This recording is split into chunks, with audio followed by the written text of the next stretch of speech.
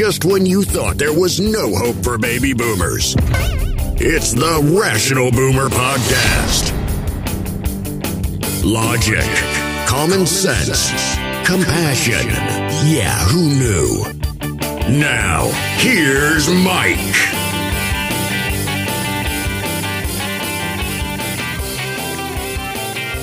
We are back on the Rational Boomer Podcast. Hopefully your day is going well. We've got one of those special shows today. We've got a listener on the show. I love these shows best because they offer some great insights. They're very intelligent. And it's a much easier show for me to do. I have half the fucking work, and I'm all for that. On this show, we have Joe C. And Joe's been on the show before, and we welcome him back. We always have a good talk with Joe, either in email or on the show itself. So, Joe, thanks for coming back. Clearly, some of the stuff going on has got you worked up a little bit about what's happening in this country and across the world, for that matter. Oh, thanks, Mike. It's a pleasure to be here again. I always, in my emails, I say I'm still listening to your podcast. Yeah, what the fuck do you mean by that? You're on the edge, pal, but I'm still listening. You fuck up one time, I'm going over to Joe Rogan. Well, I do listen every once in a while, but not very often. I just do that as kind of a poke in the ribs because you've commented on it before. So now I continue to say it just as a humorous attempt. But I do love your calm demeanor. Even though you throw the swear words out there, I say it all the time too, but that doesn't bother me at all. But you remain calm and optimistic about things, and I like and appreciate that a lot because it's so easy to be negative, right? With the crap we see, and then it gets sad when we start questioning our election system in certain states, let's say, and all the junk going on and just saying it's just going to shit, where you take a more calm approach and say, yeah, it may look shitty now, but they're not going to win. Right. And we will persevere, and we will win in the long run. Well, it's not that I'm just always positive, whether it's warranted or not. I'm positive because I seem positive because the media and other people on social media love to wallow around in the negative because it causes more consternation. It causes more drama. And they think that sucks people into consuming whatever product they have, whether it be social media or the TV. And I'm a firm believer, having gone through 62 years of this life, I've seen plenty of bad things happen out there. But one thing I've found out is that no matter how bad it is, there's always an angle to fix it or get out of it.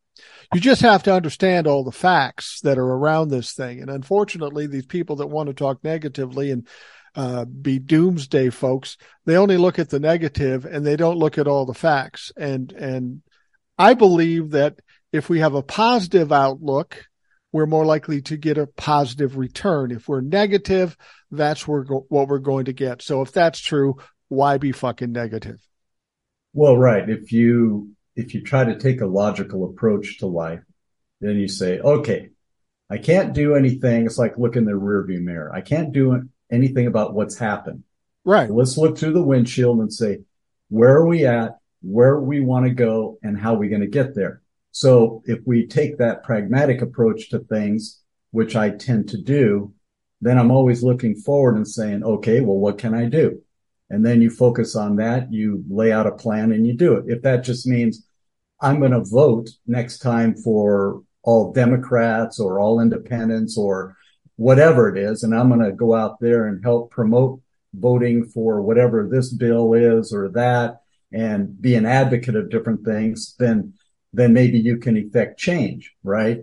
But just sitting there and saying, I can't change the world, therefore I'm never going to vote again, right, is falling into the trap of what the negative folk out there want you to do.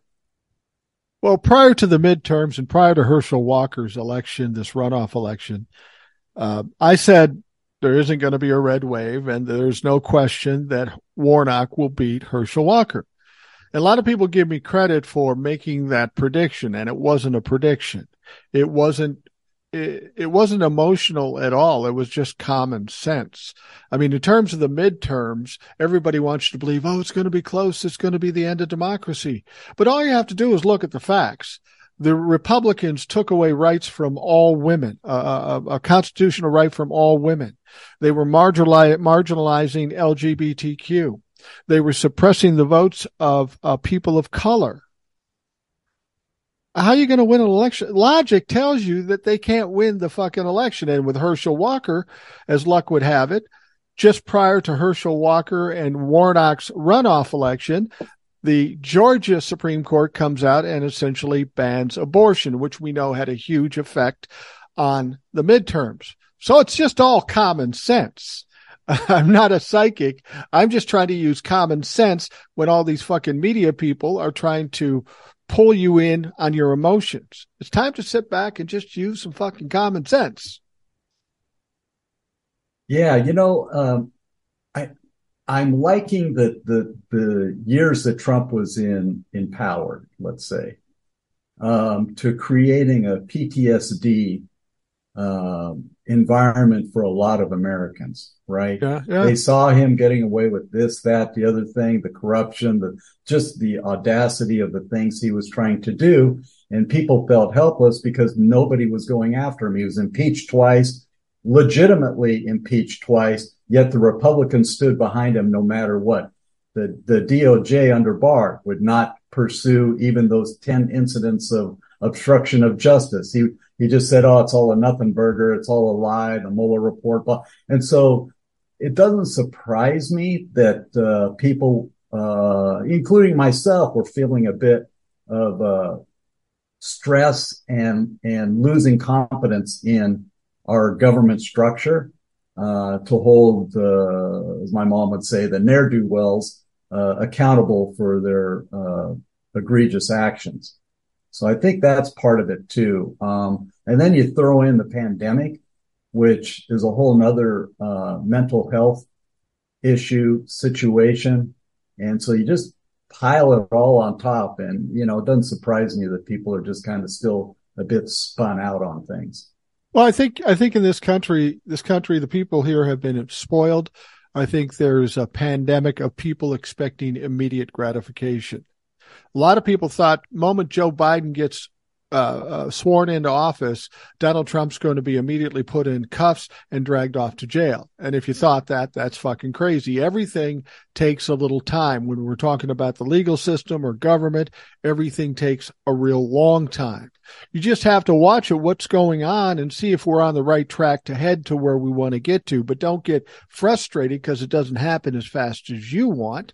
I always tell people that just because it's not going as fast as you want doesn't mean it's going to fail.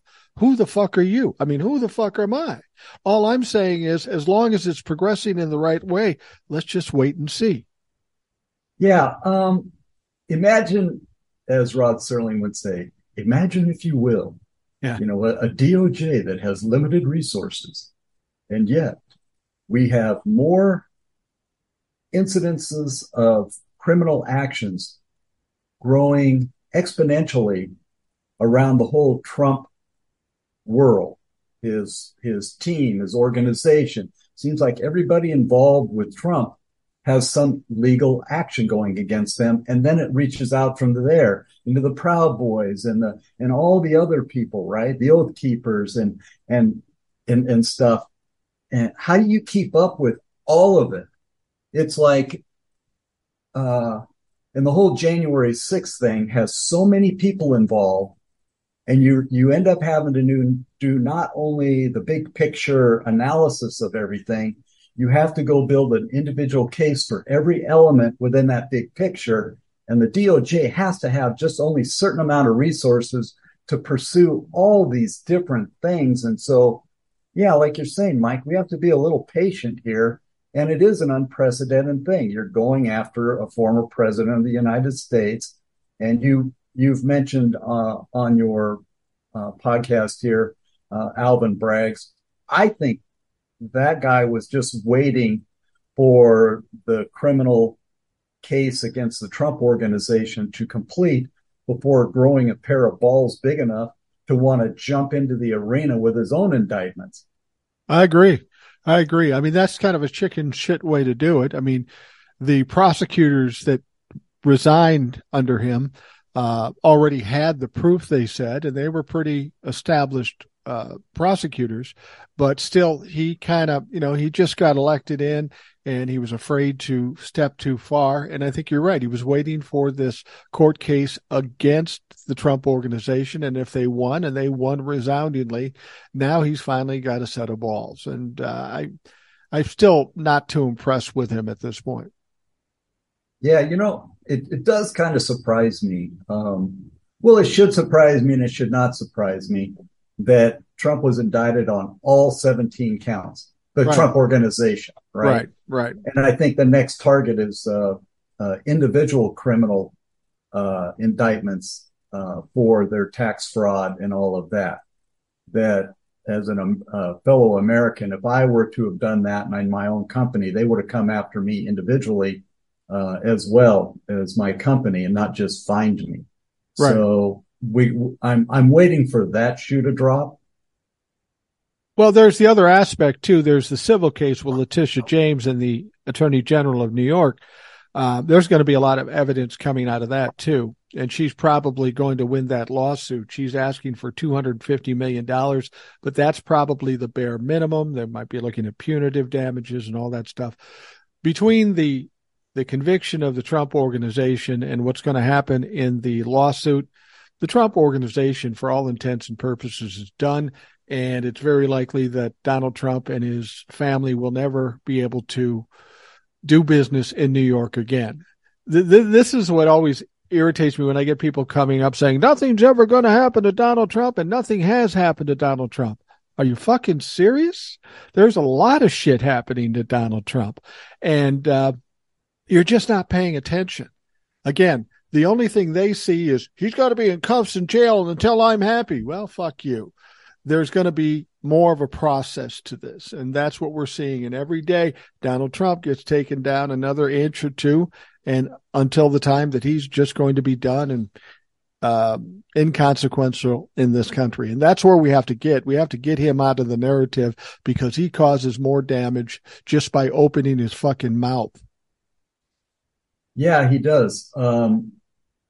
And to take this more globally than the U.S., he's created quite the division here in the U.S., but as the U.S. has become the beacon, let's say, around the world, and while I always used to think that people would think independently enough, the other countries, to just focus on the positive stuff coming out of the U.S. Right, and try to emulate those,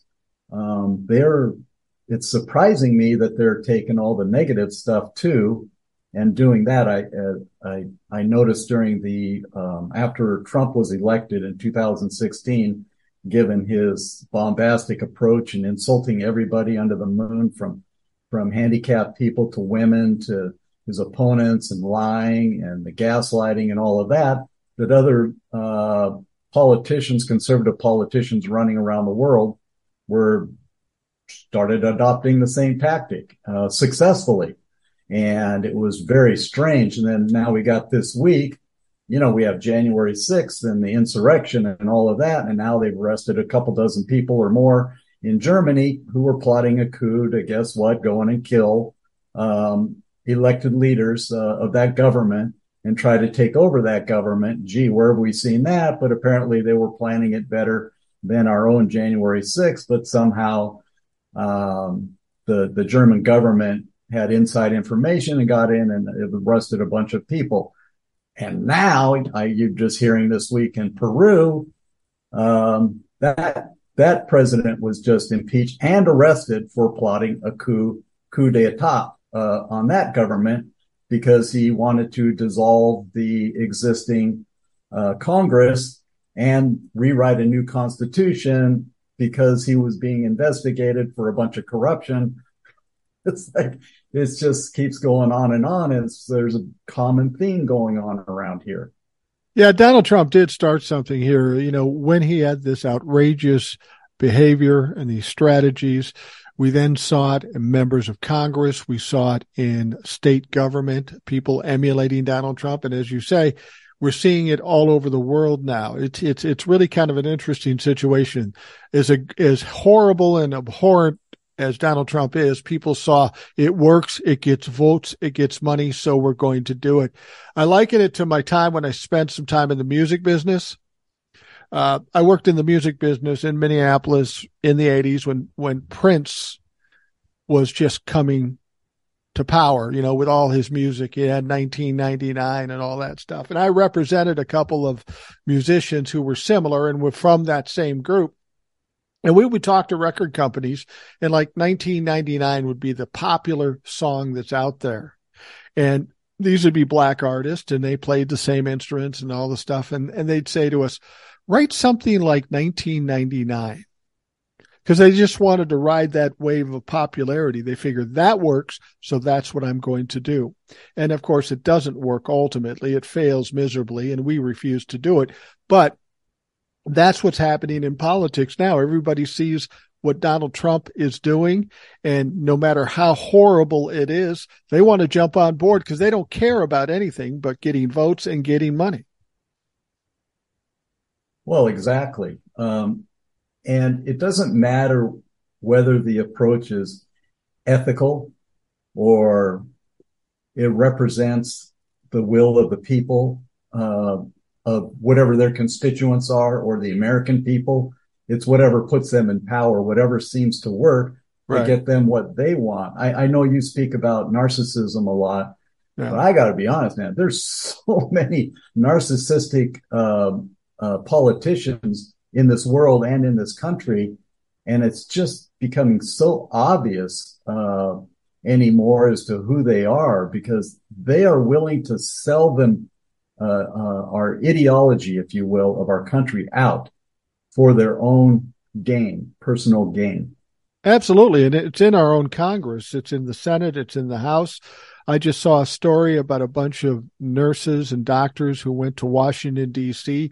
Many of them were from cities where they had the mass shootings, and they're trying to implore people to get this semi-automatic weapons ban. And some people are for it, and some people are against it, as we always see in Congress. And the thing is, these people deal with children and people shot up in these things, and they pled their case, and it's an obvious answer to it. But these other people refuse to listen. You can tell them how kids are dying or how people are dying from this. And if you could just do this, we could save a lot of lives. These people who are against it don't care. And the reason they don't care is because they have support from NRA. They get money, or they get support in other ways, or votes from the Trumplafucks. That's what matters to them. And that's the problem with our Congress. Their first concern and care should be with the people of this country, but it's not. Right. It's all about enriching and lifting themselves up. And that's where we're fucked in this Congress. Well, exactly. When you have 100% compliance on the GOP to obstruct anything that, let's say, the Democrats or the president is trying to enact on behalf of the American people, then you know it has nothing to do with representing the people. Right. It has everything to do with power and staying in power, or getting in power and doing and beckoning to the will of their corporate sponsors, if you will. Well, there's an easy argument for just about anything in this country as opposed to what the government does and what works. If we look at a time when we were economically strong and the middle class was strong, that's when wealthy people and the corporations were charged an appropriate tax. Things were good when they paid their fair share in taxes. When Bill Clinton had the semi-automatic weapons ban or whatever, we had far less shootings in this country. Those two facts should be enough to tell people, well, if it worked doing that, we should just do it again and then we'll be fine. But even with those facts thrown in their face, they don't care. They don't want to listen to it. They know better, even though history would suggest otherwise. And again, it's all about money. It's all about power. It's all about votes. And that's all they care about. Yeah, and the sad thing is they're willing to sell out our Constitution, our people, our way of life for their own gains, personal gains. That's the distressing thing I see as part of my core values is being trustworthy and honest. And so to see that is quite bothersome when they lack any integrity at all. Well, the problem is whether we were talking about politicians, singers, or rock stars, or movie stars, or TV stars, or to a certain extent, religious leaders, it's almost necessary for them to become be narcissists if they want to be successful. It seems like all those people just strive for power and adulation and whatever. And it seems like they all have that one thing in common. They're all kind of narcissistic. It's almost like they have to be successful in their respective fields. Well, you know what? I would agree. Look at Nick Fuentes, right? Yeah, exactly. That SOB. Everything is about Nick, and getting attention and getting attention and getting attention. Look at Trump. He's definitely a narcissist. We don't even have to discuss that. That's obvious. Look at Roger Stone, definite narcissist. Matt Gaetz, so many of the Ted Cruz and so many of them, and then the religious leaders. Well, I'll call them it'd be that the Christian nationalists.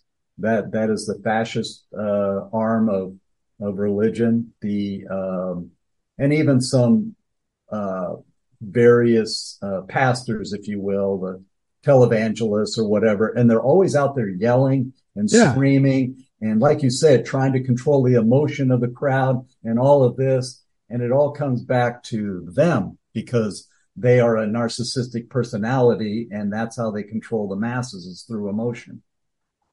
I have to ask you to get your take on this. You brought up Nick Fuentes, and if you've ever seen Nick Fuentes, he's like 25 or 26 years old. He's a child. He goes on his YouTube or whatever he's on, and he gets these really weird, creepy looks. It's like he's a fucking cartoon character when he's talking, and he says the most egregious things. How is it a guy like this gets as many followers or watchers as he does? And how is it that he's being taken seriously?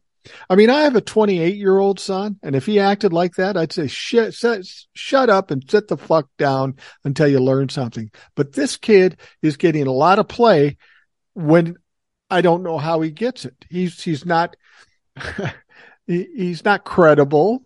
He's not smart. He's just weird and cartoonish and fucking vile. Well, I ask myself the same thing, but I have some friends who fall down the rabbit hole of the bullshit that's propagated out there by the GOP, and they've convinced themselves that they're victims of the world, and now they're trying to justify it with weird things. But I think that there are a lot of young, we'll call them antagonists, okay, like Nick Fuentes and others, that not only are narcissistic, they're looking for attention, for whatever insecurities they have in life. And I think a lot of them have found a way to make money by being so bombastic, whether they truly 100% believe in it. Some of them do, but some are finding money in just the controversy. And Ted Cruz is a good example of that, in that he will say the most disgusting, vile crap, let's say on the wherever, right? And then Eric Swalwell used to be my representative, and then the redistricting, I've got somebody else now. But anyway, Eric used to always come down and do town halls and everything. And I've met him for coffee and just talked to him about things. And he'd ask, what's important to you, and that kind of thing. And he relayed a story once about Ted Cruz, right after Ted Cruz had just said disgusting things about the Democratic Party and attacked even Eric Swalwell and all of that. And then afterwards just went up to Eric, hey, you want to go out to dinner this week? And he goes, you were just so vile to us and you're disgusting. He goes, that's politics.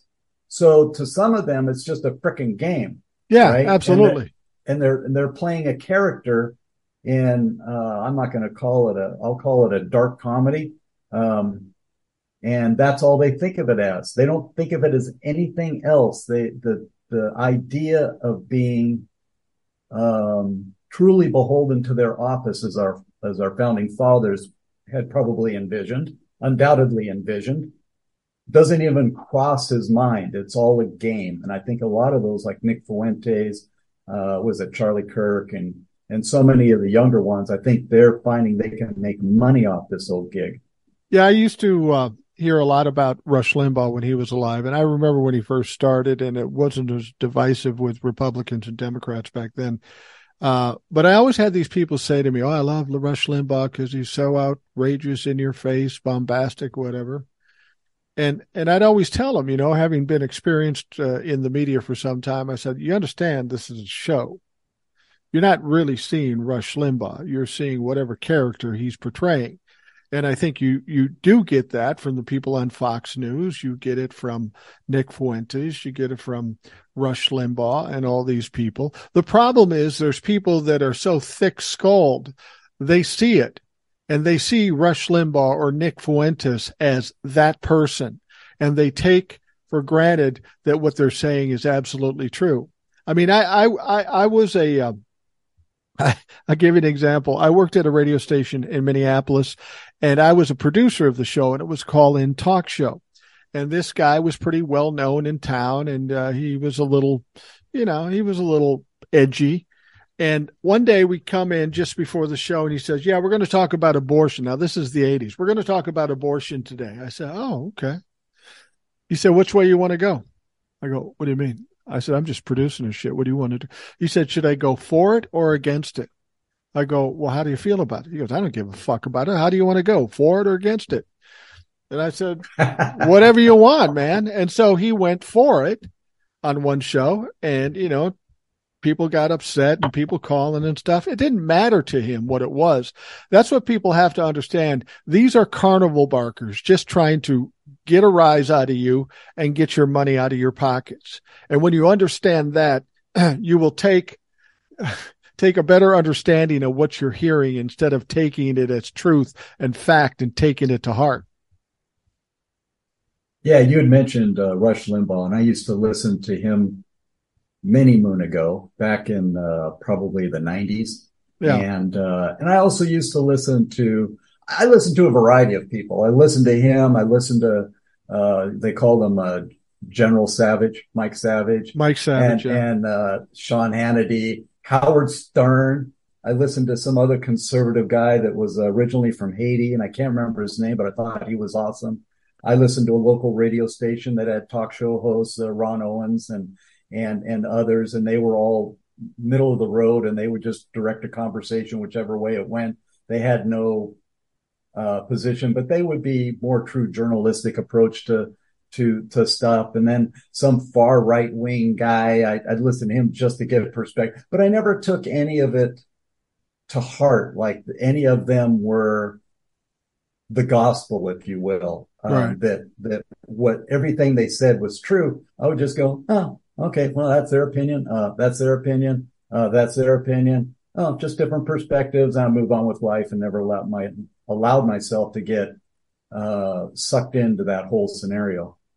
We were talking about public speaking, and this kind of ties into the radio stuff and the TV stuff and politicians for that matter. You mentioned that you're kind of in line with me. I not only don't mind public speaking, I rather enjoy it, because to me, it was so much better than radio, because I could get a sense of what was working with a crowd and what wasn't working with a crowd. And once I realized what was working with the crowd, I can adjust my direction and what I had to say to the part that I knew was going to be successful. And that's what these people in this business do, the radio. They try things out, and whatever seems to hit, they're going that direction, whether they believe it or not. They're going to milk that for all it's worth. And unfortunately, that isn't what we once knew as journalism. It's just a fucking song and dance. Yeah, true. Journalism? Wow. There is none. That's far and few between. I'm actually stunned these days when I see anybody pushing back on a guest on a program about their thoughts, and I'm actually even more shocked when I see it coming out of Fox, which I have seen more of recently than I've seen in years and years and years and years. But I think it's because they're trying to change their direction because they see the failed attempt at pursuing the nonsense coming from the Trump world, the Trump supporters. And I think they're trying to reposition them now as more census and reasonable. But you're right. There's no true journalism out there, which is pretty appalling. It's almost as if the whole Trump era and the MAGA era, and I'm not trying to minimalize it, but it's almost like the Trump era and MAGA was a fucking fad. And they saw the fad was popular, like the spinners you used to buy for kids and all the shit that becomes a fad. They jump on that fad and they milk it for all it's worth. And then when it fades away like it's doing now, then they try to find some other fad to jump on. But it's unfortunate. We have a country now of people that are woefully misinformed, and that makes it tougher to get normal people fucking elected. Well, imagine if you were raised in a family where you had parents that didn't want to discuss things in a practical matter, where they were buried in their own little conspiracy, and they were relaying all of that to their children. It's just like the racism in this country. You aren't born with racism; you're taught racism. And if you have parents teaching you not only racism but conspiracy theories about this, that, and the other thing, you're brainwashed from a very early age. Yeah. I have that. I mentioned it on the podcast. I have that in my very own family. I have my brother-in-law and a sister that are Trump humpers. We got in a little argument, and I didn't really argue. I just stood there and kind of smirked, which surprised my wife. And it turned into a shit show. I didn't talk to them for a long time. And now they're upset they're not really included into things in the family. And they think it's my fault because I'm holding them away. I don't really care where they go, but nobody in the family likes that attitude and the way they did things, because it also did trickle down to their kids and the kids making fucked up, stupid comments and stuff. And at some point, people just say, I don't want to be around you if you're going to be like that. And so, they're still at that point. They aren't willing to give in. They'll hop on like this call I had with my siblings when my father died. And we're just talking about, okay, dad died. This is what we're going to do. Okay, we're done. But then the brother-in-law has to come in and start going over the incident in Christmas 2 years ago and turning it into a shit show. And I told him, I said, dude, this isn't the place to argue about this. I said, the only reason this happened in the first place is because you are unable to control your emotions. You can disagree with me and I can disagree with you and we can agree to disagree and then go our separate ways. But when you lose your shit, you fucking go crazy and you lose your emotions. Well, that's on you, motherfucker. And if people don't like you because you're ready to explode at any moment and shove stuff in people's face, why are you surprised? Why are you fucking surprised? It's frustrating how people have been brainwashed in this country. You have the dumber of us that see this shit on the television and on radio and on the internet, and they soak it up like a sponge and they believe it's real no matter how fucking crazy. Yeah. One of my brothers is Team Trump. Yeah. And I love him. He has always been susceptible to this kind of stuff. And we always used to have conversations, but there was two things that I always said we can't go, places we can't go. One, I don't want to talk about religion. And two, I don't want to talk about politics. So let's talk about anything else. And we used to have wonderful conversations. He's going fishing. He's going hunting. He's going this. He's doing that and blah, blah, blah. And how's everybody else doing? I'm a kid. Just all the normal stuff that you stay happy. And everything was always good. I'd speak to him on a regular basis. He lives up in the Northwest. I'm in California. So he'd call me all the time and we'd just chat, right? And laugh and have a good time. And then Trump lost in 2020 and he cut out all of us. Yeah. He was so far down the rabbit hole that it took months before he would reach out to any of us. We have a group text, us 5 siblings, and he just would not participate. And it took months, and he finally started opening up to my 2 sisters and my other brother, and he would reestablish the relationship with them, again, but no talking about religion or politics. But me, he has yet to respond to any kind of calls, text messages, or anything. And I finally just gave up. So now it's been over 2 years. And it's because, as you've probably seen in some of my Facebook posts, I'm pretty vocal about the wrongs of the Trump world and all the atrocities of the GOP and whatnot. And so he got out of bent of shape, and he's got such a thing about it. You mentioned earlier, they won't admit that they're wrong, and therefore they won't address it or come back. And in this last election, I have a super good friend from the military when I was in the Army, and we've stayed friends forever. And I love the guy, and he's an awesome individual, but we have the rules there too. We don't talk about politics. We'll talk about issues, but not politics, right? Right. As far as attacking political candidates. I could visibly see after this last election that he was just super irritated. I didn't even have to ask him, why are you irritated? It's because the GOP did not have the red wave. And I knew that's what it was. And I just went along like I was just dumb and didn't know and all that. But I knew, because I'm very perceptive on people's emotional state. And so I just do my normal thing. Hey, when we go fishing again, let's go down to the beach. I invite him to dinner and whatnot. And we'll do that kind of stuff. And now he's popping out of it, but I could just see how that stuff just is absorbed into him. He either is happy or sad by what's happening in that cultist world. Well, it's weird because it's like they're angry because you have the audacity to disagree with them. You have the audacity, and they seem to think that you have a need to agree with them. And you're kind of in the same situation, what you explained. Whenever I would see these people, I wouldn't say, Trump sucks, I wouldn't get in that argument. But I would put something on Facebook or TikTok or the podcast or whatever, and they wouldn't necessarily be on Facebook or TikTok or podcast, but they would seek it out. They didn't like what I was saying, so they had to go listen to it to find something to be offended about and then confront me with that. Now that's working pretty hard to be mad at me just because I disagree with you. But that's the problem with a lot of Trumpers I see. It would be easy if you and I disagreed and just didn't talk about those things we disagreed about. But these people can't fucking help themselves. They are so angry and so butthurt that you have the audacity to say something different than they think.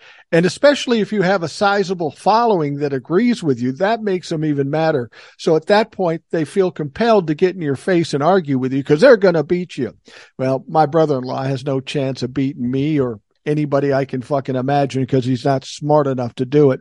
But that's the problem. You and I can be as nice and cordial and stay off the topic as much as we want, but they force the issue every time. Yeah, what I'm finding is that their lack of ability to discuss in a logical fashion an issue, the pros, the cons, the facts that back up whatever their position is, they always revert to the personal attacks on somebody, be it Joe Biden or AOC or some other politician or something. And I go, what the hell does that have to do with anything? Let's just focus on the issue and what is the solution to this issue. I don't want to hear about your view on somebody's, some person or the laptop.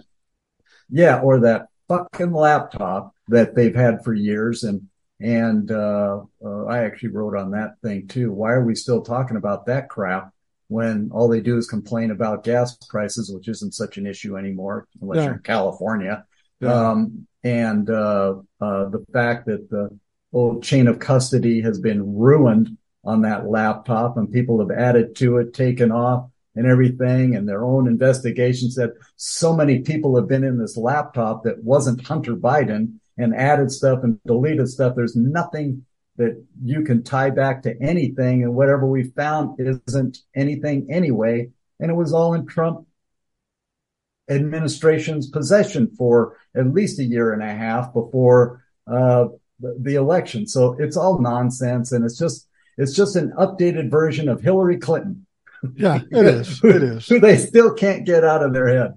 Well, and the thing is that they're talking about all these investigations coming up in this new House of Representatives with the Republicans in charge.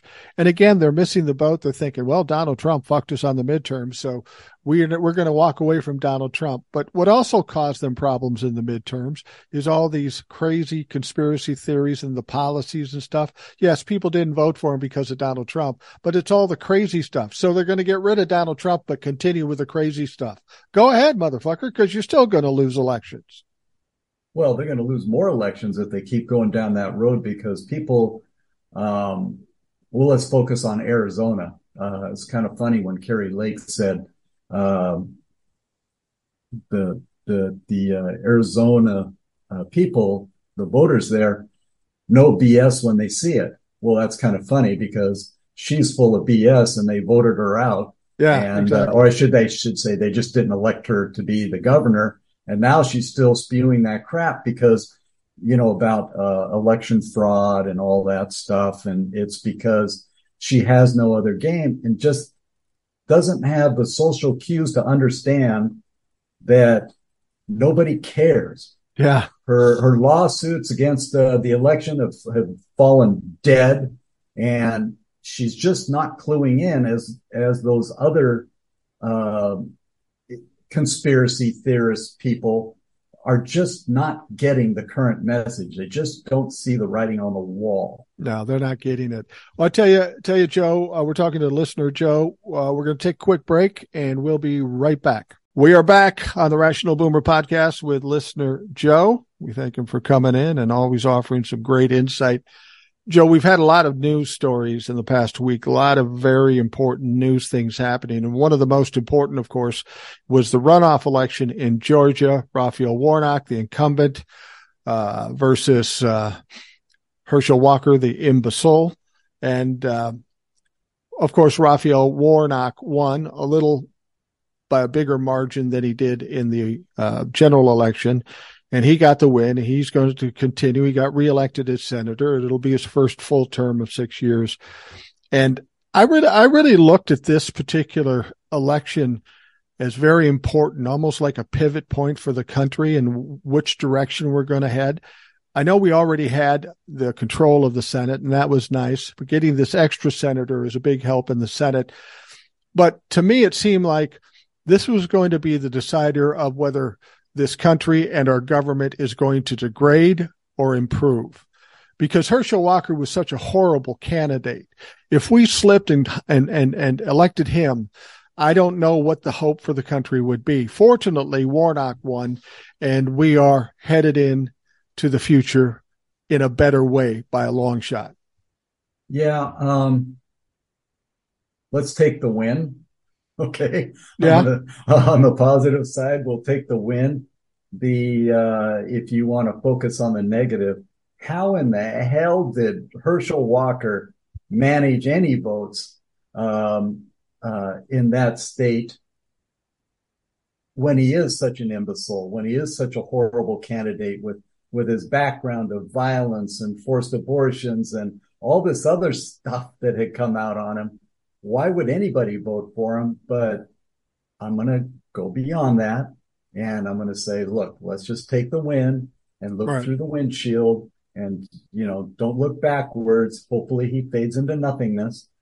But the fact that the GOP would even allow that guy to run for senator just means that they were just looking at him as just a dupe that they could control. That's why Lindsey Graham was going around speaking on his behalf. Right. Because they had zero confidence in his ability to represent anything. But you are right. I was looking at that as a pivot point because now we have control of committees in the Senate. We don't have to just do all this shared leadership stuff, Right. and be curtailed by the GOP on advancing anything. Now we control that, in that we aren't Manchin. We got over his. It's not everything's easy, but he can no longer block us on everything. So yeah, I would like to have seen more, so we had a definite, like, if we had a 3, if we had 53, then that would have really locked it in for us to do some things. But yeah, you know what? We have the House now that's controlled marginally by the GOP. And but yeah, all of that kind of adds up. I think we're going to get more of a stalemate unless there's some GOP leaders that are folks that are willing to now work like they're supposed to with the Democrats on various legislation. Well, I'm kind of thinking that's going to be the case. It almost has to be the case, because as much as they've got a small margin of majority in the House, they've got a big divide between those members of the House and the Republican side. You have the MAGA side, and then you have the other side that sees what a failure MAGA is, and they're trying to step away from it. Now, MAGA is going to want to do all these investigations, and the smart ones will realize, well, that's not going to get me any fucking votes. Between now and 2022, if I'm up for election, I got to accomplish something. I can't go and side with Donald Trump and the MAGA people, because that's going to hurt me. And I can't just sit stagnant and do anything. So it might be worth their while, or they might be motivated to get together with Democrats and come up with something, maybe not anything that either side likes, but something. So when 2022 comes along, they can say, I did something. The fucking MAGA guys didn't do jack shit, but I did something. So I'm worthy of at least getting a vote. They got to do something, and they can't side with the Trump guys because they already know that's a failure. Yeah, I'm holding out hope that they see the light, so to speak, and move to the way the wind is blowing. Yeah. And away from MAGA and towards a more reasonable approach to governance. I'm not overly optimistic, but maybe their nature of being self-preservationists is going to move them in a more normal direction. We'll see. I will be pleased if I see it, but not surprised if I don't. But what are their options, though? I mean, they've already established that Donald Trump and MAGA and some of all the policies are a loser for them. They can't willingly go, okay, I'll just side with them anyway because everybody else is, and then just go ahead and lose. I mean, if they want to do that, that's fine. I would love to see them exterminate themselves. But these people are opportunists, and they are only concerned about votes and making money and stuff. So they got to do something other than MAGA. The only other thing would be to work with Democrats or do nothing, but doing nothing is not going to help them either. True. But we've all seen crazier shit over the last several years. So them walking around completely blind to what people are thinking and saying and what they're fed up with is not surprising either. So we'll see. I got to think that there's at least a dozen people in the House, GOP members, that are probably want to go down the reasonable road. And then others are still sucked into that other crap because they're in their own vacuum, if you will, on what they're hearing. And it isn't what's being really thought and said outside. Right. I don't think they're pursuing it from such a logical perspective as what you're implying. It's like they just hear from their own little world, and they're not hearing everything.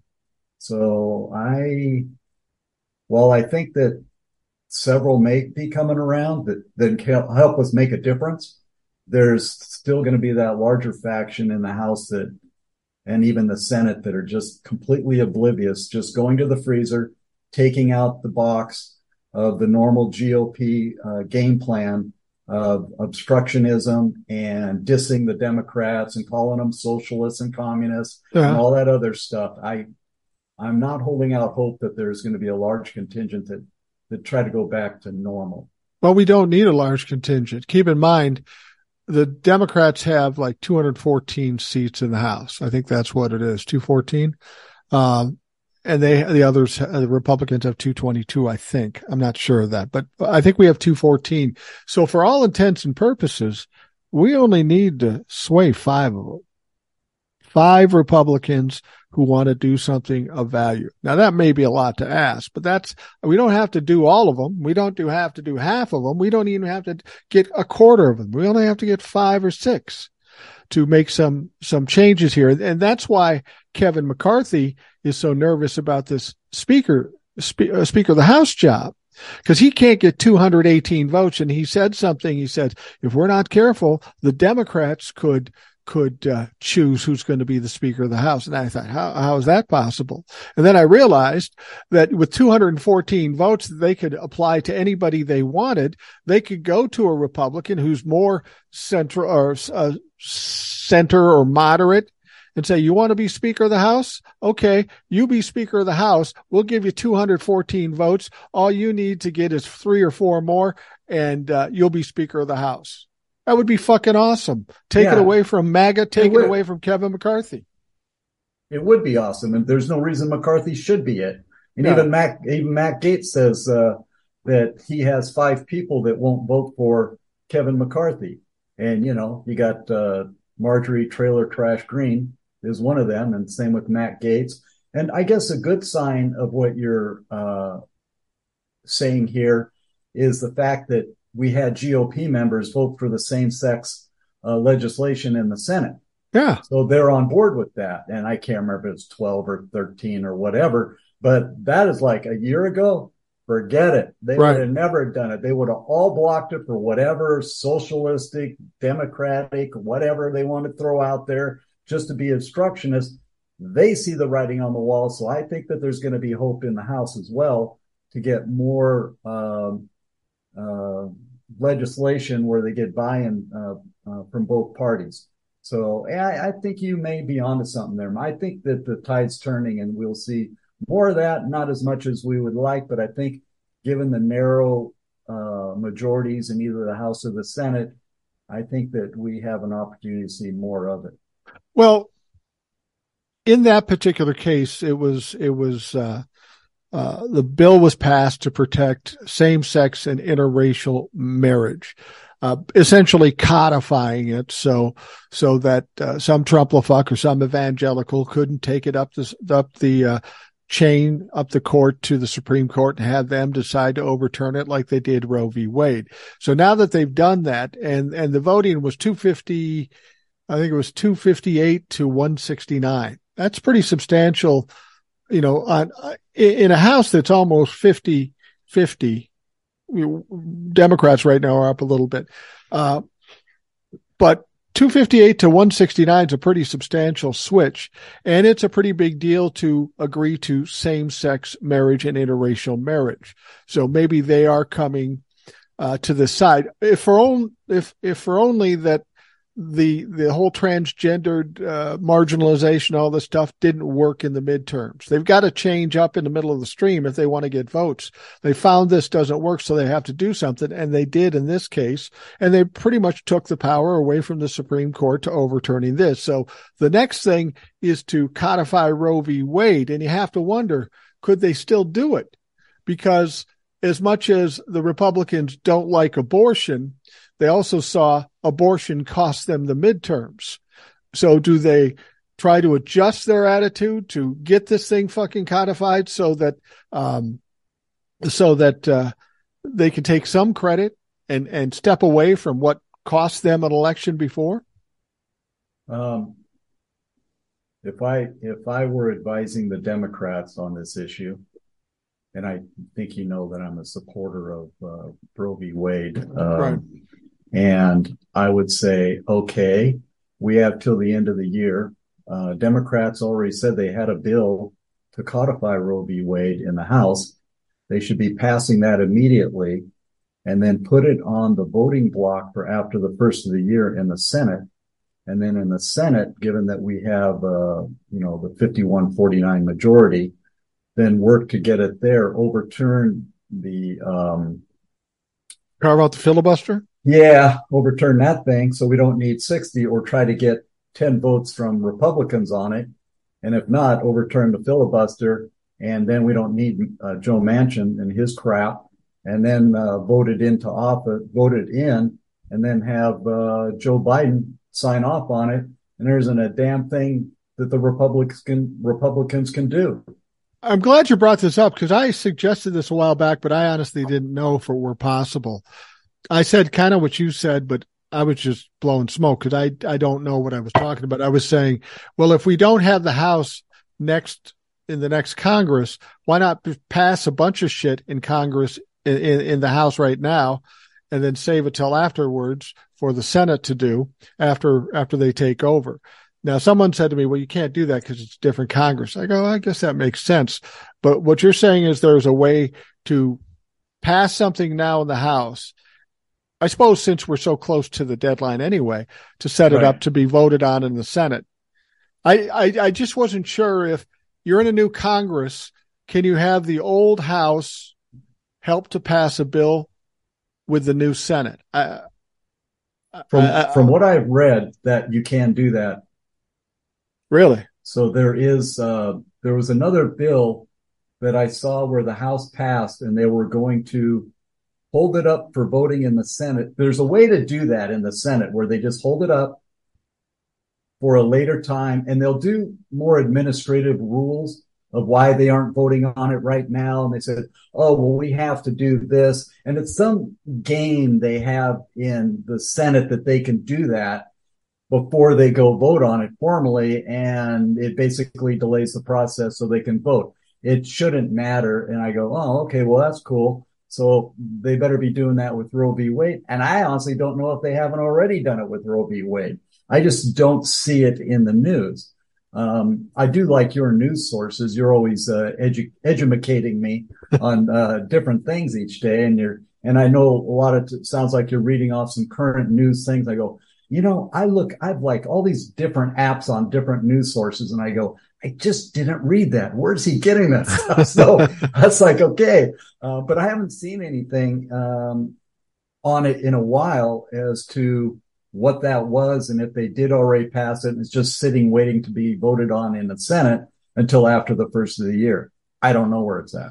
Well, that would be the thing to do. If you can pass Roe v. Wade in the House now, then have the Senate do it after the break and the new Congress comes in. That would be the way to do it. And I got to believe these people are savvy enough and been in this business long enough to know how to play that game. So assuming that game is an opportunity or is an option for them, I would hope they're going to take it. I mean, I'd fucking pass a bunch of things, throw it in there and say, well, we got 5 days till the break, so we can't do it now, but we'll just do it the next session. Well, they codified same-sex marriage. So That's awesome. And that Chuck Schumer, he's one bright individual. So if there's a game to be played, he knows it. And he's probably going to try to set that up. What do you think? What do you think about them putting in Nancy Pelosi stepping aside and Hakeem Jeffries coming in? I love it. I do too. One is that I think politicians are in office way too long. And Agreed. While I have to applaud Nancy and her strength in fighting back against the male contingent, she broke the glass ceiling, She did what she did. And I have to applaud her. And a little side story about Nancy. My mom, after my father passed away, she met Al Bauer, who up in the Northwest, and he was called Mr. Democrat. And they got together. They eventually got married, and Al introduced her into the world of politics and everything. And she got to meet Joe Biden, and she got to meet Nancy Pelosi. And my mom was in the era of women can't have credit cards. Right. Women had to have men sign off on everything. And the women back then had to fight tooth and nail to get everything that they needed to get. And she would tell me about those stories and how difficult it was and everything. And then she saw Nancy Pelosi as one of her heroes. And she told me the story of when she first got to meet Nancy. She just broke down and cried. She could not handle it. And my mom is a strong woman. She could deal with all kinds of crap, right? Right. And when she met Nancy, it was so emotional for her that she couldn't even speak to her. And Nancy came over and comforted her and all of that. And she eventually got to sit down and talk to her for a little while. So that meant the world to my mom, right? And I haven't always agreed with Nancy Pelosi or anything, but the fact that she had that impact on my mom and my mom had that much respect for her really meant a lot. So while I applaud what Nancy has accomplished, it's time for her and some of the old guard to step aside and Absolutely. bring in the new energy. And this guy he's got the piss and the vinegar, as my mom would say, and he's got the smarts to go along with it. And so I think he's going to be a wonderful representative for the Democrats in the House. I knew that Nancy Pelosi was great at her job. The more I saw the Republicans hated her fucking guts. They didn't like her because she was effective, because she was tough, because she was savvy. And I think you're going to get the same thing out of Hakeem Jeffries, except he's a younger man. I mean, this politics is a younger man or younger woman's game now. I think all politicians should be forced to retire at the high end at 70. We shouldn't have people in their 80s and 90s running our government, especially now since, we're hearing these figures coming out that in 2028, the vast majority of the voters are going to be millennials and Gen Zs. How dare we old white men impose our will on these young kids' future? It's time they start making some choices for themselves and determine their own destiny. Yeah, I think Congress needs to represent the people of this country, and it's so inordinately skewed towards one thing, old white guys, and people have been in there forever, and so they no longer represent America and how we're made up. And you're right, I've advocated for a long time that people are in there way too damn long. Get out of there. Let the next generation handle it. Bring in fresh energy, new ideas, not stuck in the old ways. So, hopefully we'll get more towards that and away from the old guard, so to speak. The Republicans can't complain about Joe Biden possibly running for re-election when he's 82 for the presidency. I still don't think he will, but no, maybe he does. Maybe he's healthy enough and maybe he can do it. But they're bitching about Joe running for president at 82, and they got a guy named Grassley down in Iowa who just won another 6-year term, and that motherfucker's 89 years old. This guy should be done, should be gone. How he gets reelected, I have no idea.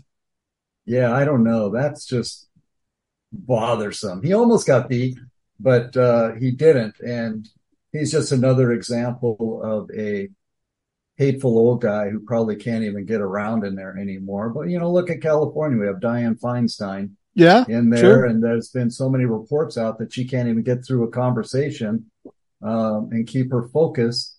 And I respect her for what she's done in the past. And I used to think of her as like the elder statesman. But she's way beyond her prime of being able to be effective in Congress. So she needs to go, and she needs to be replaced by somebody, much younger and representative of the views of the California people. You will see people in sports retire because they want to retire on top. That doesn't seem to come into play at all in politics. We're going to milk this fucker as long as I can get the free money. The country and the people of the country be damned. And it's frustrating. It's just in line with everything we said before, that this is about enriching themselves and gaining power for themselves. And it's contrary to what they were hired to do when they got the fucking job.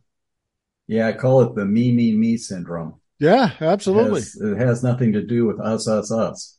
No, and that's where we have the problem, and that's a problem on both sides of the aisle, both Democrats and Republicans. They're all guilty of it. And people say, "What are we going to do about that?" I said, "We got to put the fucking fires out first before we start worrying about the logistics of our government. We've got a lot of problems. None of it's going to be solved quickly, but we've got to take one piece at a time, fix it, and then move on to the next thing. We can't turn this around completely until, well, in 2028, when the millennials and the Gen Zs kind of take over with the votes, there's going to be some wholesale changes in government, and it's going to be devastating to those old people because these young people just won't fucking vote for them." Exactly. And I can't wait for that to happen, to be honest. And I personally think it's the if not before, that point is the demise of the Republican Party as we now know it. I think we're going into a different era in this country. It'll be more liberal. It'll be more about the middle class just by virtue of who's going to be in control in this country. And I think it's a good thing. It's about fucking time. Oh, I agree. As long as we can get them from being sucked into the money-making machine of Congress, and that converting them to the me as opposed to the us mentality. Yeah, it's troubling to say the least. Let's talk about Donald Trump real quick here. Donald Trump's been having a bad couple of weeks, and I suggest that it's just going to get worse. It's not going to get better ever again for Donald Trump. He had the court case where his company was found guilty of fraud. We'd heard from Alvin Bragg, the DA in Manhattan District, and we'd gone through the whole thing where he wasn't going to go after Donald Trump. And like we said, they beat the Trump organization. Now they're all excited about going after him, and that's good news. They want to go after him about Stormy Daniels. Fani Willis seems to be getting closer because she's bringing in all these people very close to Trump: Mike Flynn, Lindsey Graham, Mark Meadows, all these people. It's seeming like it's starting to culminate now. It's not quite there yet, but it truly is the wall squeezing in on Donald Trump. And we're seeing it in his true social responses and just everything. He's really, really fucking unhinged at this point. Yeah, he's a cornered rat.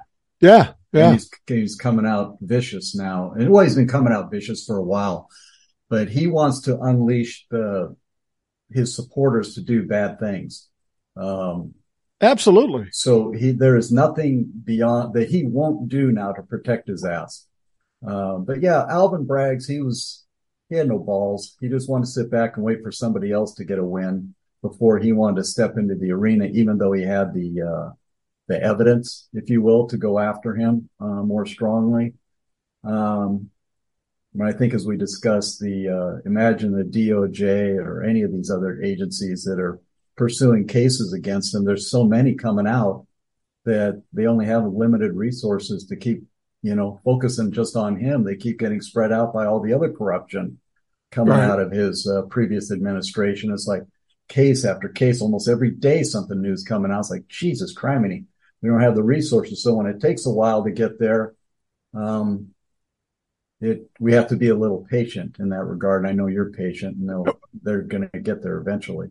Well, the thing about it is that I have a lot of faith in Fani Willis. She's not as high profile as some of these other people, but she's down there doing the work. She's not fucking around. Jack Smith with the DOJ. I think we have two people there that are kind of bulldogs and determined and are going after. They both seem to be very laser focused on Donald Trump too. You know how normally where they will go after the low hanging fruit and work their way up to the top. These two look like they're going after the top and then having that shit fall on the other people below. I don't know if that's true, but that's what it seems like. Everything seems to be focused on Trump. Yeah, in Georgia with the election interference, I mean, any normal American would have been arrested a year and a half ago, given that audio tape that showed obvious interference, attempted interference in the election. But she's in a red state, and she's making sure that all the I's are dotted, the T's are crossed, and there's absolutely nothing that anybody can say that won't result in a conviction. So she's putting together a case that's even airtight in a red state. This other, was it Jack Smith? Yeah, Jack Smith. I wanted to mention that too, because people may not be paying attention close enough to see that he's actually doing a lot of shit. And the most recent thing he did that I find interesting is that he's sending out subpoenas to all these people involved in trying to overturn the elections in their states, or the fake electors in the swing states like Michigan, Arizona, what have you.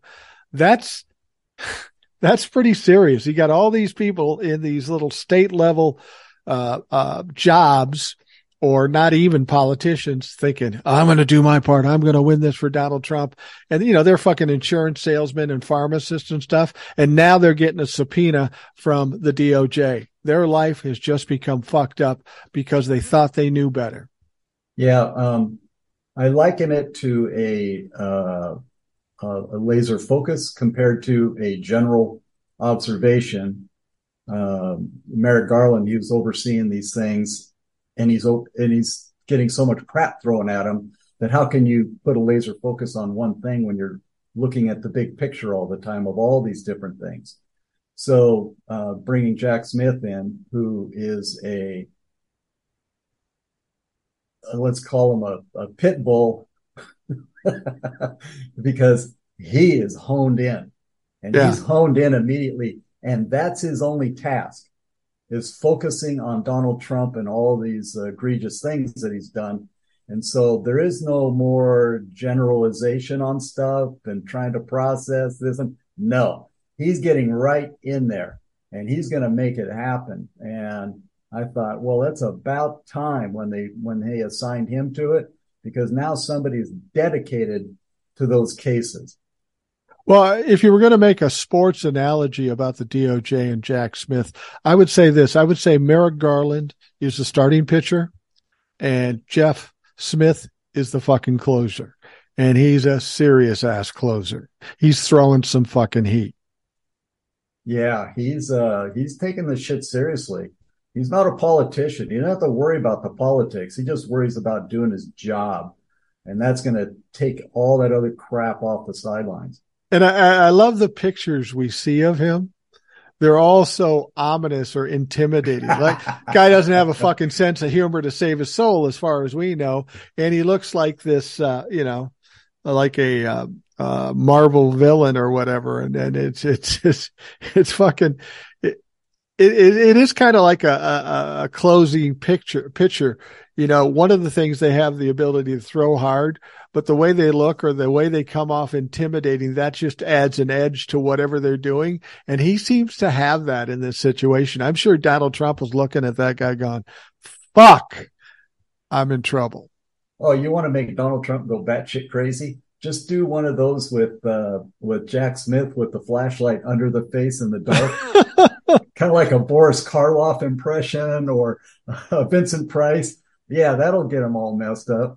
The only thing that messes up Donald Trump more than Jack Smith is a black woman like Fani Willis. That he can't even fucking comprehend.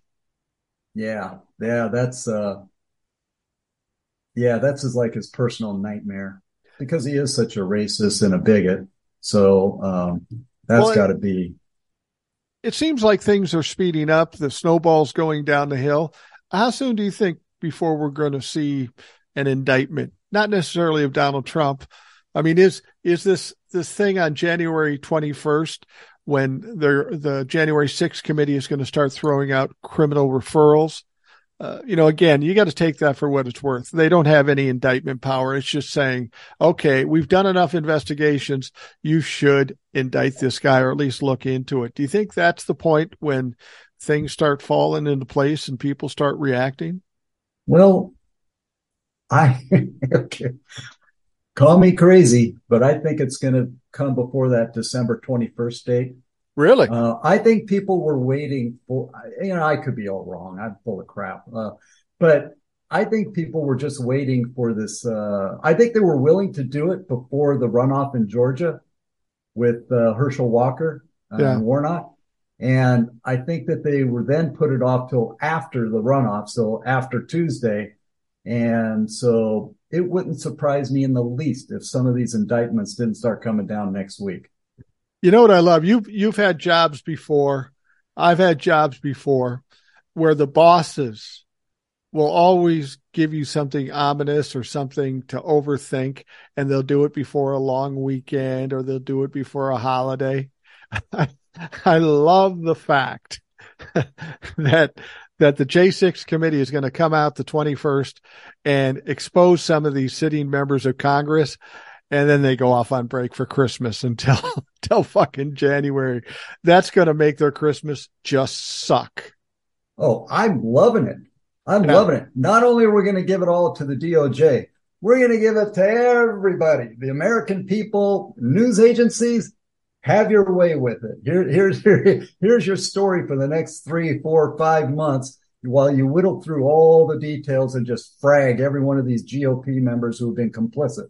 Well, and that's the wonderful thing about this. You know, before, as they were coming to the end, Kevin McCarthy said to Benny Thompson, "You better hold on to that stuff. We're going to want to see it and go through it and find out what's true." And Benny says, "Yeah, cool." The DOJ says, we want all those documents for our investigation. And he says, "Yeah, that's cool." He said, "In fact, we're going to give it to fucking everybody." That was the absolute best move. And you're right. I'm looking forward to it because any day I'm not sure what to talk about. I'll just download a document on one fucking person and we'll do a show about Paul Gosar and all the bullshit he was involved. That he's still involved in. Yeah. He still supports abolishing the Constitution and stuff like that. And he came out, hey, what was it? Desperate. I forgot, but yesterday he came out with something about, oh gosh. He said, I don't know, desperate times, desperate measures, something like that. Right. He said, unprecedented fraud requires unprecedented cure. You know, it's like, what the hell are you talking about? You mean like overthrowing our freaking government, like January 6th? He's already implicated in that crap. Yeah, you wonder what's going to happen if the J6. Somebody asked me on TikTok. They said, when the J6 committee comes out, and if they expose these sitting members of Congress, do you think that you'll get people resigning before the end of the year? And I thought about that, and I thought, no, I don't think so, because that's not how they react to these things.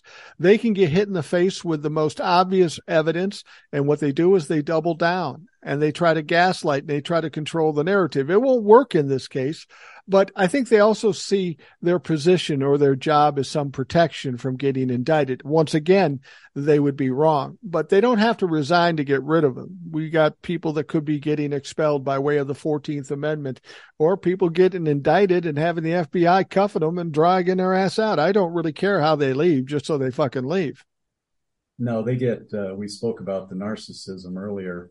The narcissists just fight back and they just try to go. And that's the playbook I've been seeing for a while. Yeah. So when somebody gets accused of something and the evidence all there, they just fight harder and harder and harder and try to get the machine going on the disinformation machine going. And they just keep fighting, and inevitably they get knocked out. I don't know if they understand that or they know that, but that's how they're wired. I'm just going to keep fighting, keep doubling down, keep arguing, keep complaining, keep calling it a hoax or a witch hunt or whatever. And they will do that, but ultimately they will crash and they will get knocked out. And I don't get it. I don't understand how they don't realize that. Because it's all about them. Yeah. They can't focus on what's right. They can't focus on what's ethical or just. It's all about them, their survival, their money, their power, and all of that, and whatever they have to do to keep that ball rolling. That's exactly what they're going to do. So I don't think we should pretend for a moment that there's ethics involved here. Yeah, we're seeing a lot of people stepping away from MAGA and Donald Trump and stuff. And I think they honestly believe they can just step away and go another direction. I've said all along that anybody who's still on board now or even 6 months ago, if they decide to leave, it's too late. That stink is on them forever. No matter what happens, no matter what they run for, what election they're in, somebody's going to bring up, yeah, but you were a Trumper. You were an insurrectionist. You were supportive of misogyny, white supremacy, and anti-Semitism. These people are trying to step away now, but they don't even realize that it's way too fucking late. They're not gonna cleanse themselves of this. Well, it's because, to a certain extent, it's because it's a game, right? Yeah. So they think, oh, I'm just going to change the rules of my game, and they're going to spin it however they want. Hey, I was on Trump's side until he said he wanted to abolish the Constitution, and that's where it ended for me. So they're going to find some convenient point where they make the shift, the transition, if you will, to a non-MAGA person in Congress from the MAGA person, and then just spin it and deny. And unfortunately, most of their constituents will believe anything they say. Yeah, you know, what's interesting about this is, though, that they're starting to step back now, largely because it was a failure in the midterms and with Herschel Walker and Raphael Warnock. They weren't ready to turn back or step back when it was white supremacy, misogyny, crimes, impeachments.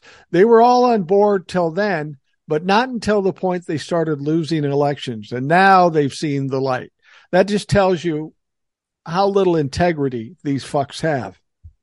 Yeah, that just points, kind of reinforces what I said earlier. It's just a game to them.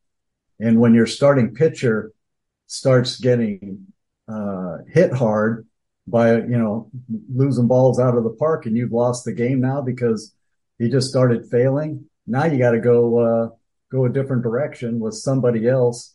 And it has nothing to do with anything but somehow winning. And when you no longer deliver the victory, hit the bench. You're no longer on the team. You're no longer relevant. Well, do you think that's where Donald Trump is now? I mean, he's going to always have his base that support him no matter what, but that's not big enough to win elections.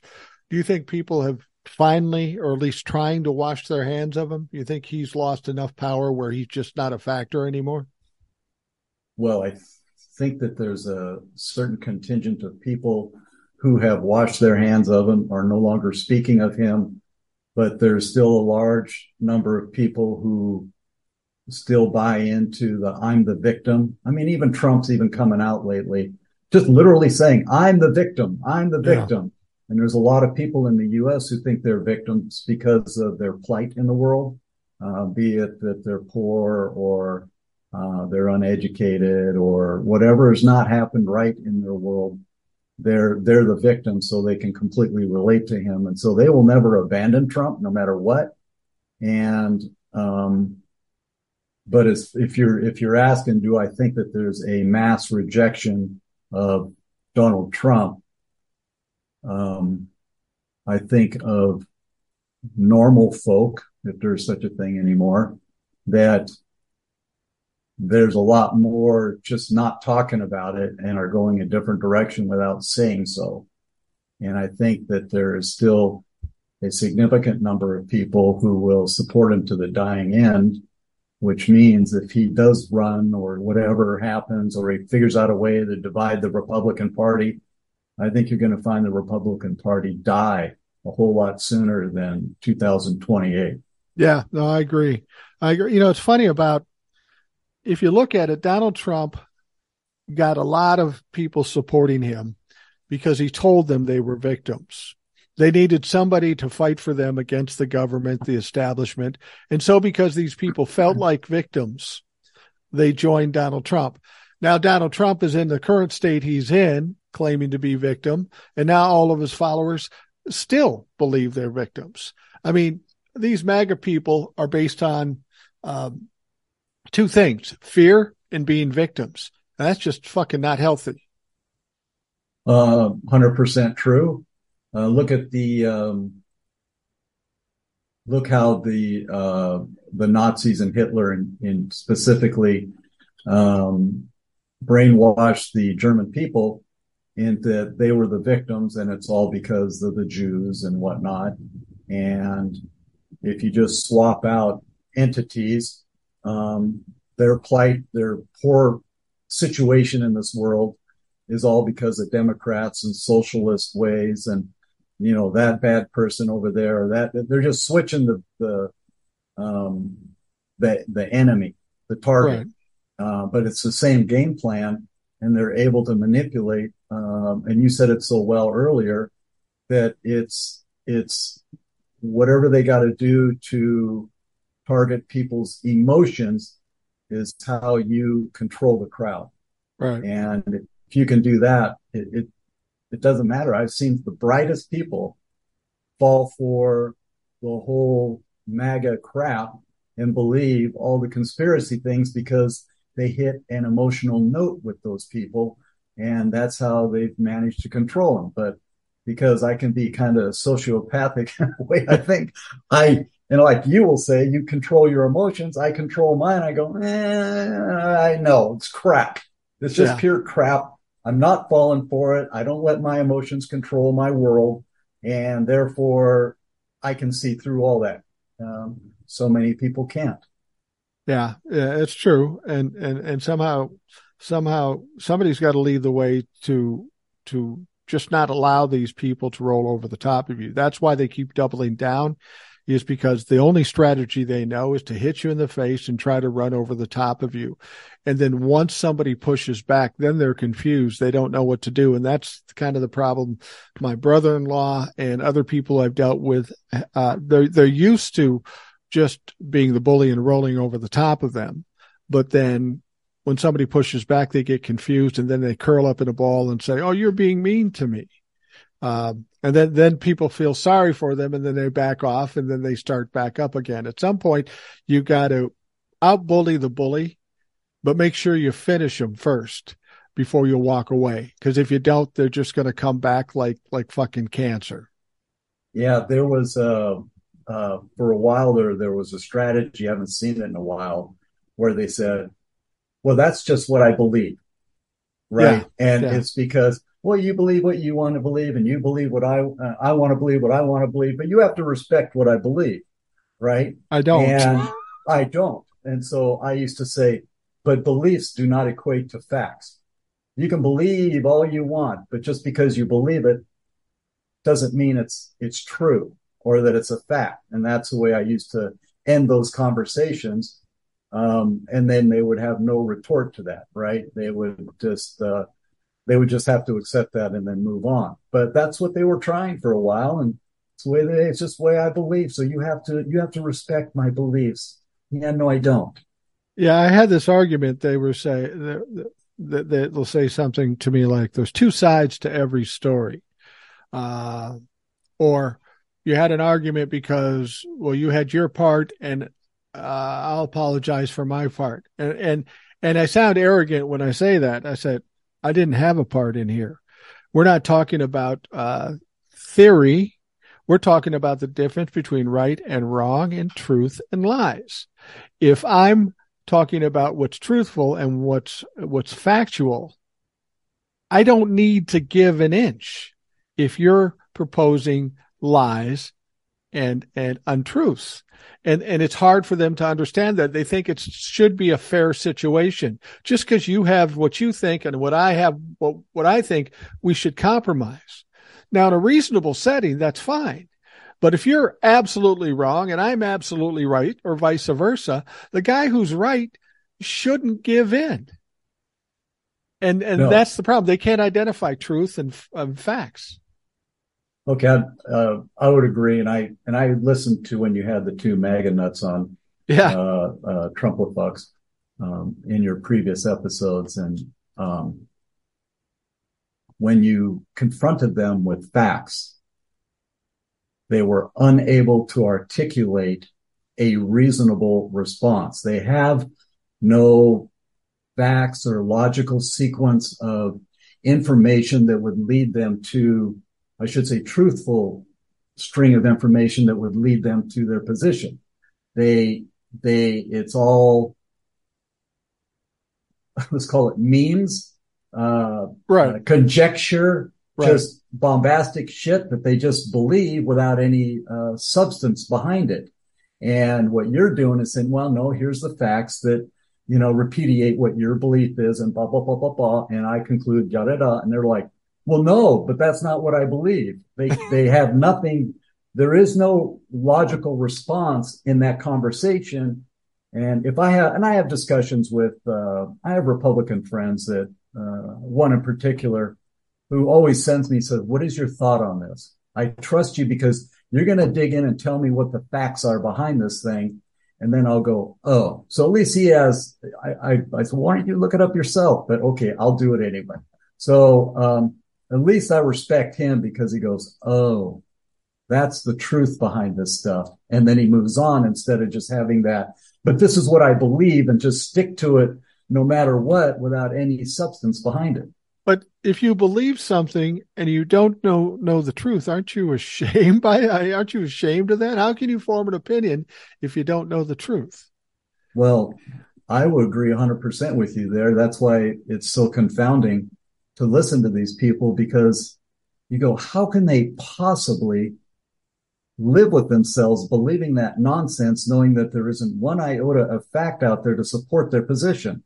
But that's that sociopathic side of me that just can do that. Well, it's like somebody walks in the room and says the sky is red. Okay, they say no, the sky is blue, and the guy who says the sky is red says, no, you have to respect my opinion. No, bitch, I don't, because all I have to do is look up and see that it's blue. You are wrong. I don't have to respect it. I don't have to accept it. I don't have to compromise you, because facts are facts and lies are lies. And that they think there's some innate right that they have, that just because they spew it out of their mouth, we have to respect it and we have to compromise with them on that. And I disagree wholeheartedly. Yeah, they call it their First Amendment right to free speech. Well, they can say it. No. They can say whatever they want, but they also think there should be no consequences, like me thinking they're a dumbass for them saying whatever they want to say, or exactly. For them getting in trouble at work because they called their boss a horrible, disgusting piece of shit, right? Yeah. Well, it's free speech. There should be no repercussions for me saying whatever I want to say. Oh God, you better go read the Constitution again, because that ain't what it says. Yeah, exactly. Well, it's like this whole thing where they keep trying to throw the First Amendment out there, and they're trying. Twitter's the Democrats were trying to stop Twitter from letting us say what we wanted to say. And somebody said that to me, and I said, have you read the Constitution? Do you comprehend the Constitution? Twitter is a private company, or even if it's a public company, it's a company. They can do whatever the fuck they want. It's talking about the government restricting what you say, and they don't grasp that. They think that the First Amendment is a coverall anywhere they are, that not only can they say what they want, that everybody should accept it and respect it. And that's where they fucking have a problem. Well, yeah. I mean, the First Amendment, as you know, it just says, well, the government can't jail you or arrest you for speaking your mind, right? Right. That doesn't mean there aren't general consequences in this world for speaking your mind, and you learn this as a kid, you can't go in there and tell your teacher she's a piece of crap or she's a horrible teacher without any consequences. You can't just go to coworkers and verbally blast them all day long and expect no consequences, even though that's what you might think. You're free to say all that things and not go to jail.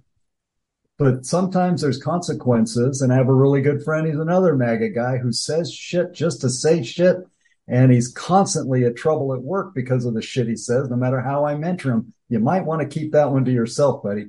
Yeah, no kidding. Well, I mean, for example, if I own a restaurant and I have a guy come in the restaurant and he's spewing the N-word every other word, I can throw his ass out. And I can keep him out forever, and it has nothing to do with the First Amendment. But that's what they don't get. Yeah, they don't get because nobody's bothered to learn history. And the reason the First Amendment is there is because back in England, when you used to disagree with the politicians or the king or whoever, and you would speak out, they would arrest you, sometimes kill you, sometimes throw you in jail. Right. But some consequences were going to be paid for you speaking your mind in England. And that's why it was in one of the inclusions in the very first frickin' amendment, freedom of speech, which means the government can't jail you for speaking your mind or speaking out against the government on whatever you think they may be doing, good or bad. I've had people approach me with that concept, and I just look at them and I say, I can't even argue with you if you don't understand what's real. If you can't even comprehend what the Constitution is about or what rights are all about, how can I argue with you? It's like arguing with a toddler. You can't negotiate with a toddler because they don't realize any accountability. They say, I want that food. And I could say, well, it's not good for you. And they don't give a fuck. Give them the food. And it's like dealing with toddlers. Yeah. If people go back and learn history, they will find that the amendments in the Constitution were written as a reflection on all the bad shit that happened in history for our forefathers, right? And what they experienced and the atrocities they saw, and went, you know what? When we write this bitch, why don't we write this so we don't have to be under all that other shit, the crappy stuff, so we have a lot more freedom to do what we think is right. And whatnot. So let's do that. Let's take out that whole, I want freedom of religion because we didn't have that in England. Yeah. Freedom of the press. Ooh, I'm liking that one. Let's put that in there. The freedom of speech. Well, let's do that one too, because those are all the ones that we keep getting heard on in England. Well, that's the problem we have with the evangelicals. That's the problem we have with the Republicans. They take a document, whether it be the Bible or whether it be the Constitution.